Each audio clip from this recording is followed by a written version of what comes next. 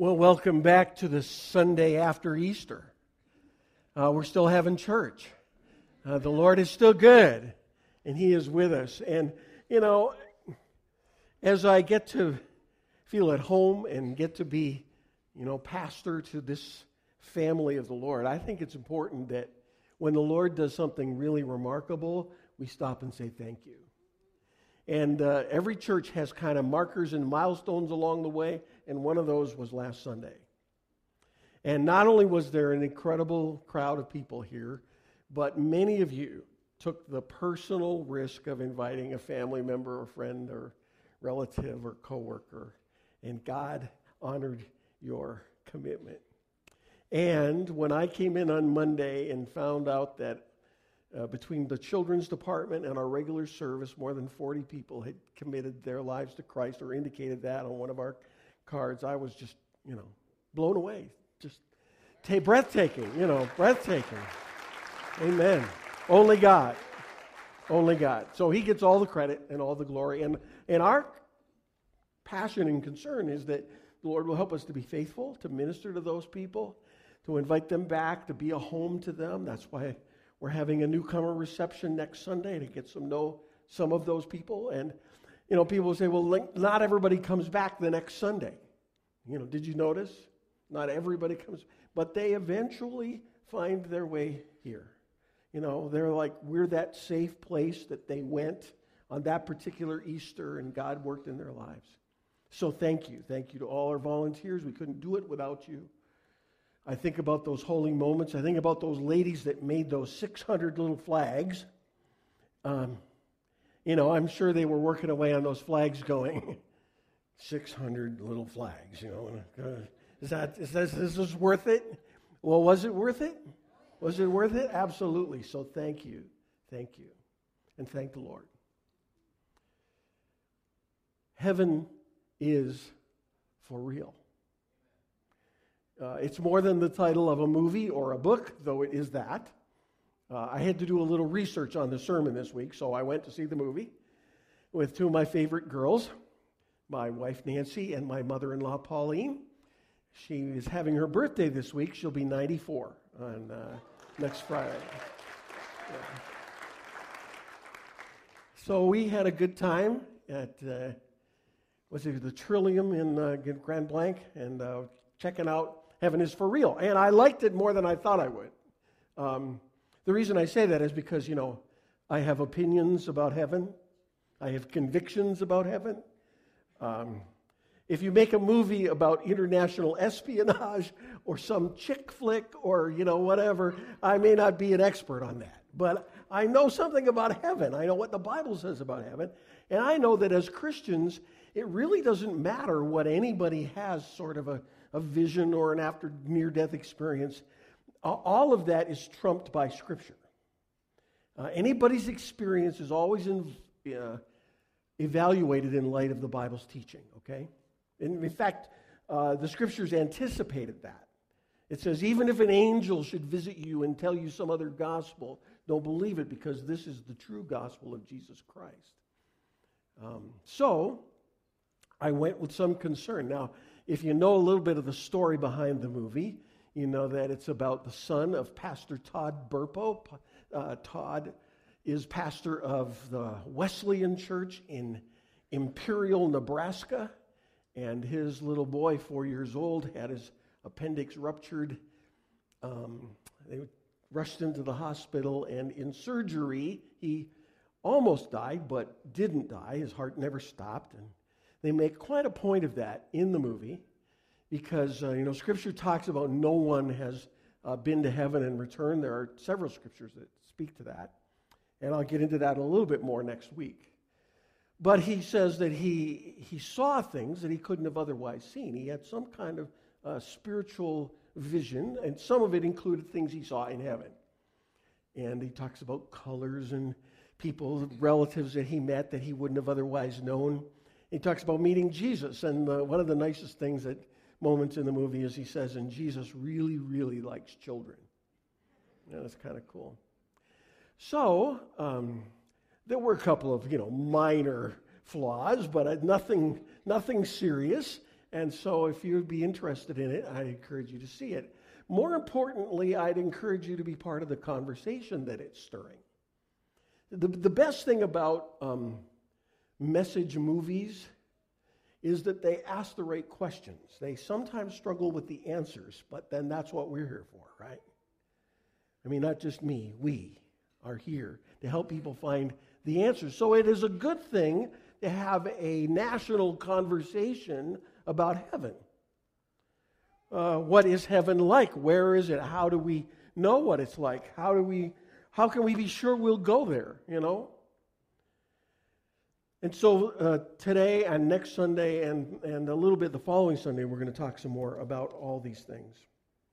Now, the problem trying to talk intelligently about heaven is that it's a little bit like trying to explain to us earthborn humans what eternal life is like, as if we were talking to an unborn child in utero, trying to tell them that there's a big old world outside mom's womb. It might be a little hard for that infant baby fetus to believe. They can't comprehend it. They're not in that other place. So it is with us. So it is with us. But God has placed eternity in our hearts. We have this longing for heaven. We have this sense that we were made for more than just the mundane things of life. And the truth of it is that God lives in this place called heaven, in a realm called eternity, which for us is almost impossible to imagine. Eternity. But we're headed there. I'm dying, and so are you. Sometimes we forget that. Well, as far as I know, I don't have some terminal disease or condition other than the same one we all have, life. And this life will one day come to an end. And when it does, we will go into eternity. And the Bible says that we will go to one of two places. Heaven, a place prepared by God for those who love Him, where we will be with Him and one another forever.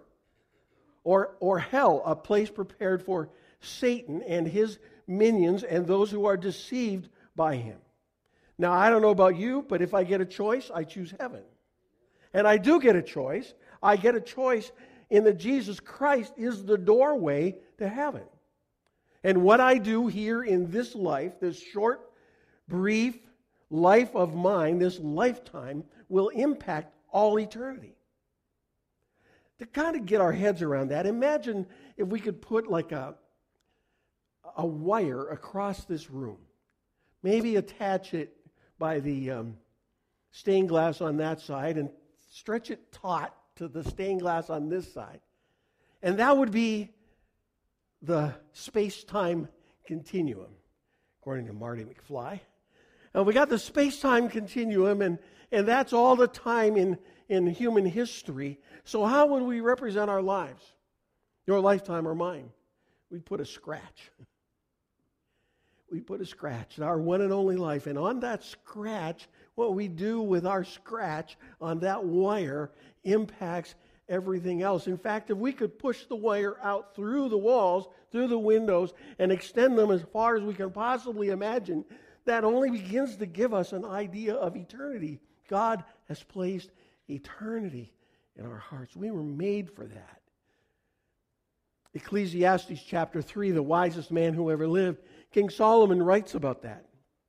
And I think we have the scripture. I have seen the burden God has laid on the human race. He has made everything beautiful in its time. He has also set eternity in the human heart. Yet no one can fathom what God has done from beginning to end. We're trapped in time. He calls it a burden on our hearts, that we're so limited that we can't understand the scope of it. Yet the sense of it, the flavor of it, the aroma of it is in there, is in us. You might know who Joni Eareckson Tada is. She spent most of her life in a wheelchair since her diving accident at the age of 17 severed her spinal cord. She is an author, a singer, a painter, a speaker. And she longs for heaven, and she's written a fabulous book about it, one of the best I've read.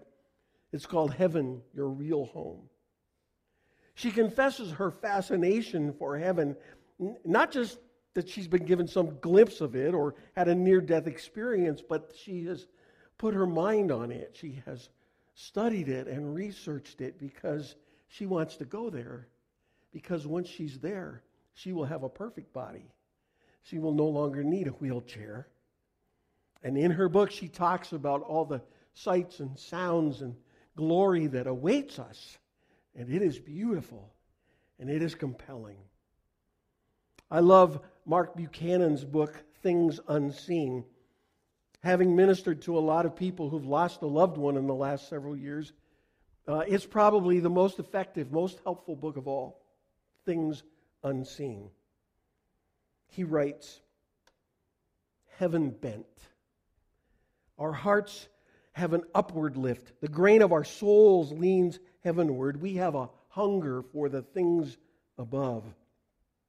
But our skill at pursuing them is broken by our fallen, sinful lives. So we live in a world longing for heaven, but so often headed for hell. We're seeking heavenly things in all the wrong places, in something that will make us feel more alive and bigger than we really are.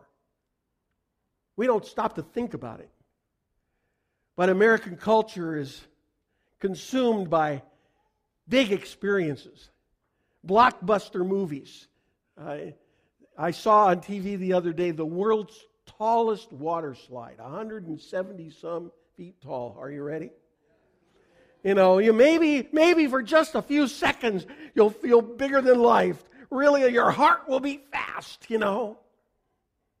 Whether it's riding in a scary, fast sports car, or on the biggest coaster at Cedar Point, or for some people it's in a chat room with make-believe intimacy online, or reading the latest 50 Shades of something novel, or swallowing a drink or a pill, or taking a toke now that it's almost legal, or finding that one particular person that we desperately want to fill us all up. We're looking for love in all the wrong places. God's love is the only love that will complete us. Heaven is the only thing that will fulfill us, the longing, the sense of eternity that God has placed within us. So along this journey, from where we are to where we're going to be forever, maybe we should be a little more heavenly minded. Now, I know we've all been told that's a bad thing, right? If you get too heavenly minded, you'll be no earthly good. I've been a pastor a long time. I haven't met too many of those folks, you know. Maybe a few who got a little bit strange. But for most people, being heavenly minded is a good thing, not a bad thing. C.S. Lewis wrote this: if you read history, you will find that the Christians who did the most for this present world were precisely those who thought the most of the next. The apostles themselves, who set out on foot to convert the Roman Empire. The English evangelicals who abolished the slave trade. They left their mark on earth precisely because their minds were occupied by heaven. It is since Christians have largely ceased to think about heaven that we've become so ineffective in this world.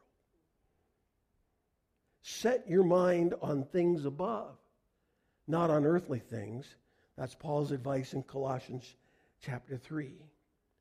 Set your mind on things above. Paul says it this way in his letter to the Philippians: to me to live is Christ, and to die is gain. If I'm going to go on living in the body, this will mean fruitful labor for me. Yet what shall I choose? I do not know. I am torn between the two. I desire to depart and be with Christ, go to heaven, which is better by far, but it is more necessary for you that I remain in the body. Interesting. I get to choose, he said. Maybe the Lord will let me go to heaven, and heaven would be far better, but I need to stay here because I have work yet to be done. Heaven is far better. Have you thought about that lately? Heaven is like the best stuff of earth with none of the bad stuff mixed in. Take the things you love most. A perfect sunset over Lake Michigan. A crisp fall day on Traverse Bay. A hole-in-one at Treetops in Gaylord. Sea salt caramel truffle ice cream. Komodo dragon coffee at Starbucks. A Cadillac CTS V hardtop convertible with the top down driving through the tunnel of trees on M119. A perfect evening of sexual intimacy with your spouse. An afternoon riding Millennium Force at Cedar Creek. An all-expense-paid week in your favorite holiday destination. As good as they are, they're only hints of heaven. Heaven is like earth without any of the bad and even better good. Heaven, the Bible says, has fullness of joy at God's right hand. Life is good, but heaven is better. Life is the dress rehearsal, the warm-up, the introduction. Remember what Allen Iverson called it? Practice. Practice. It's just practice. I'll never forget that interview he gave. And he's going on and on about how stupid it is to practice because he wants to be in the game, right? Well, this is practice, and heaven is the game. Not only does heaven have so many good things, it doesn't have all the bad things. Think of what the Scripture tells us heaven doesn't have. No sorrow, no death, no dying, no tears, no crying, no pain, no sickness, no broken bones, no migraines, no bulging middles, no balding heads, no crow's feet, no frown lines. Have I gotten to yours yet? No wheelchairs, no crutches, no walkers, no pain. We will be clothed in resurrection bodies, which the Scripture tells us will be like Christ's glorious body, Philippians chapter 3. But our citizenship is in heaven, and we eagerly await. Isn't that interesting? We eagerly await a Savior from there, the Lord Jesus Christ, who by the power that enables him to bring everything under his control will transform our lowly bodies so that they will be like his glorious body. That sounds good to me. A glorious body, a new body, a resurrected body for those who are in Christ Jesus. So maybe we should think more about it. We should long more for it. We should more eagerly await it. All these things that God has placed in our lives and in this world are hints of heaven. Again, Mark Buchanan in Things Unseen talks about the longing for the place you grew up, or for the taste of the apple crisp your mother baked and pulled warm from the oven, or the lingering scent of your dad's cologne or your mother's favorite perfume, or that special place, perhaps along the lakeshore where your dad took you fishing. All these things are hints of heaven. We only know now in part what we one day can experience to the full. How? Well, the Bible answers that, perhaps the most important question. How do we get this heavenly home? For God so loved the world that he gave his one and only Son, that whoever believes in him should not perish but have everlasting or eternal life. Eternal life is found through faith in Jesus Christ. That's why God sent him. And so to be sure of our home, we need to be sure of our heart, that our heart is open, that Christ has been received, that we have turned from our sin and trusted him with everything we are. God's love gave us Christ so that when we receive him, believe in him, we can cross from death to life. Did you know that eternal life starts the moment you receive Jesus Christ? You don't wait till after you die. I mean, it gets better after you die. But the moment Christ enters your life, you become an Easter person. The same power that resurrected Jesus Christ becomes alive in you. That's what the Scripture says. So our lives become incredibly better here and now, and even better once we cross into eternity and receive our heavenly home. So in light of our heavenly home, what difference should it make? Well, it should make the difference that no matter what I go through, I realize this world is not my home. I'm just passing through. You remember that? Anybody know there's a song like that? When I was a kid, I was going to say when I was little, but I haven't been little in a long time.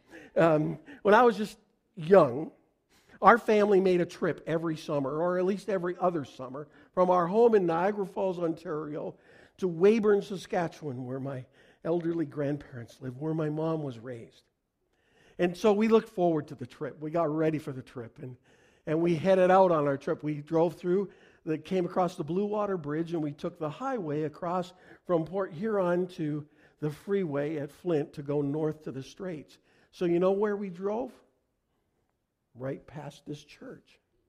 And we would then catch the freeway, and we'd go north, and when I was just an infant, we took the ferry. I barely remember that. But then they built the Big Mac. Anybody remember that? No, only the very, very few elderly folks like me remember that one, right? And then we took Highway 2, and we drove across Highway 2 from St. Ignace all the way to Minot, North Dakota, and then went up to Saskatchewan, and we were anticipating all along the way. My folks didn't like to stop. We couldn't even stop for pasties in the UP. Or, all along the way, we were like, no, we had to keep going because we wanted to get there, right? That reminds me that I am on a journey toward heaven. Now, if it's up to me, we can stop for pasties along the way, okay? We get lots of beautiful moments where heaven touches earth, where God is with us. But we're on a journey, and we're not there yet. And we have a home, and it is a heavenly home. And along the way, guess what? We get to share the love of God. We get to invite people along with us. I want to go to heaven and take as many people as possible with me. How about you? I want to go to heaven and take as many people as possible with me. As I was made for eternity, there's something in my heart that was designed to last forever. That's why I was created. That's why I exist, to love and worship God forever. As a pastor, I've had some challenging funerals to officiate. None more challenging than when a very young child passes from this life to the next. Shortly after we moved to Spokane, Washington, one of the secretarial staff in our church, Catherine, she was about to have a baby, and in the process of the prenatal appointments, they discovered that he had hypoplastic left heart syndrome, something that's seldom survivable. And so within days of his birth, he had surgery to correct his heart and prepare it. And the plan was that there would be this series of surgeries. Seth was his name. And for several months, we enjoyed being around him and his family and watching this precious little life. And we all prayed as a church and hoped for the best, but 7 months from his birth in October, he passed into eternity. So now we have a service. And now I'm supposed to say something. And the only words that make sense in a moment like that are God's words. We talk about the heavenly home God has prepared for us. That He has put eternity in our hearts. That Seth was not made to live 7 months. Seth was made to live forever. And that's exactly what he's doing. And so were you, meant to live forever. C.S. Lewis wrote these incredible children's books, The Chronicles of Narnia. And in the last book, he tells sort of the end of the story. He says that the four Pevensey children, Edmund and Lucy and Susan and Peter. Edmund and Lucy and Susan and Peter. The Pevenseys. They have had a train accident. And they have died, and they have gone into Narnia, and they're not coming back. But then he says, they are now on an adventure that he can't communicate in writing. It's so incredible that it's too incredible for words, because everything that happened in their lifetimes and everything he told about in the first part of the story in Narnia was only like the cover and the title page. And now they are in a place where true life is unfolding and where every chapter is better than the one before. I love that. That's heaven. The place, our true home, the place we were made for, the place we can only begin to imagine, where everything that happens is better than the chapter before. And I want to go there. I want to have my faith grounded in Jesus Christ. I want to be sure of my salvation, and I want that for you. And then I want us to live the kind of lives that God can use so that other people will come with us. Let's pray. Lord God, I thank you so much for the home you have prepared for us. We all know somebody who has gone ahead of us to that place to be with you. Thank you that your word tells us that Jesus Christ himself has gone there. He is the first fruits of the resurrection. And as we place our faith in him, as we believe in him and receive him, the resurrection power of Jesus Christ comes alive in us.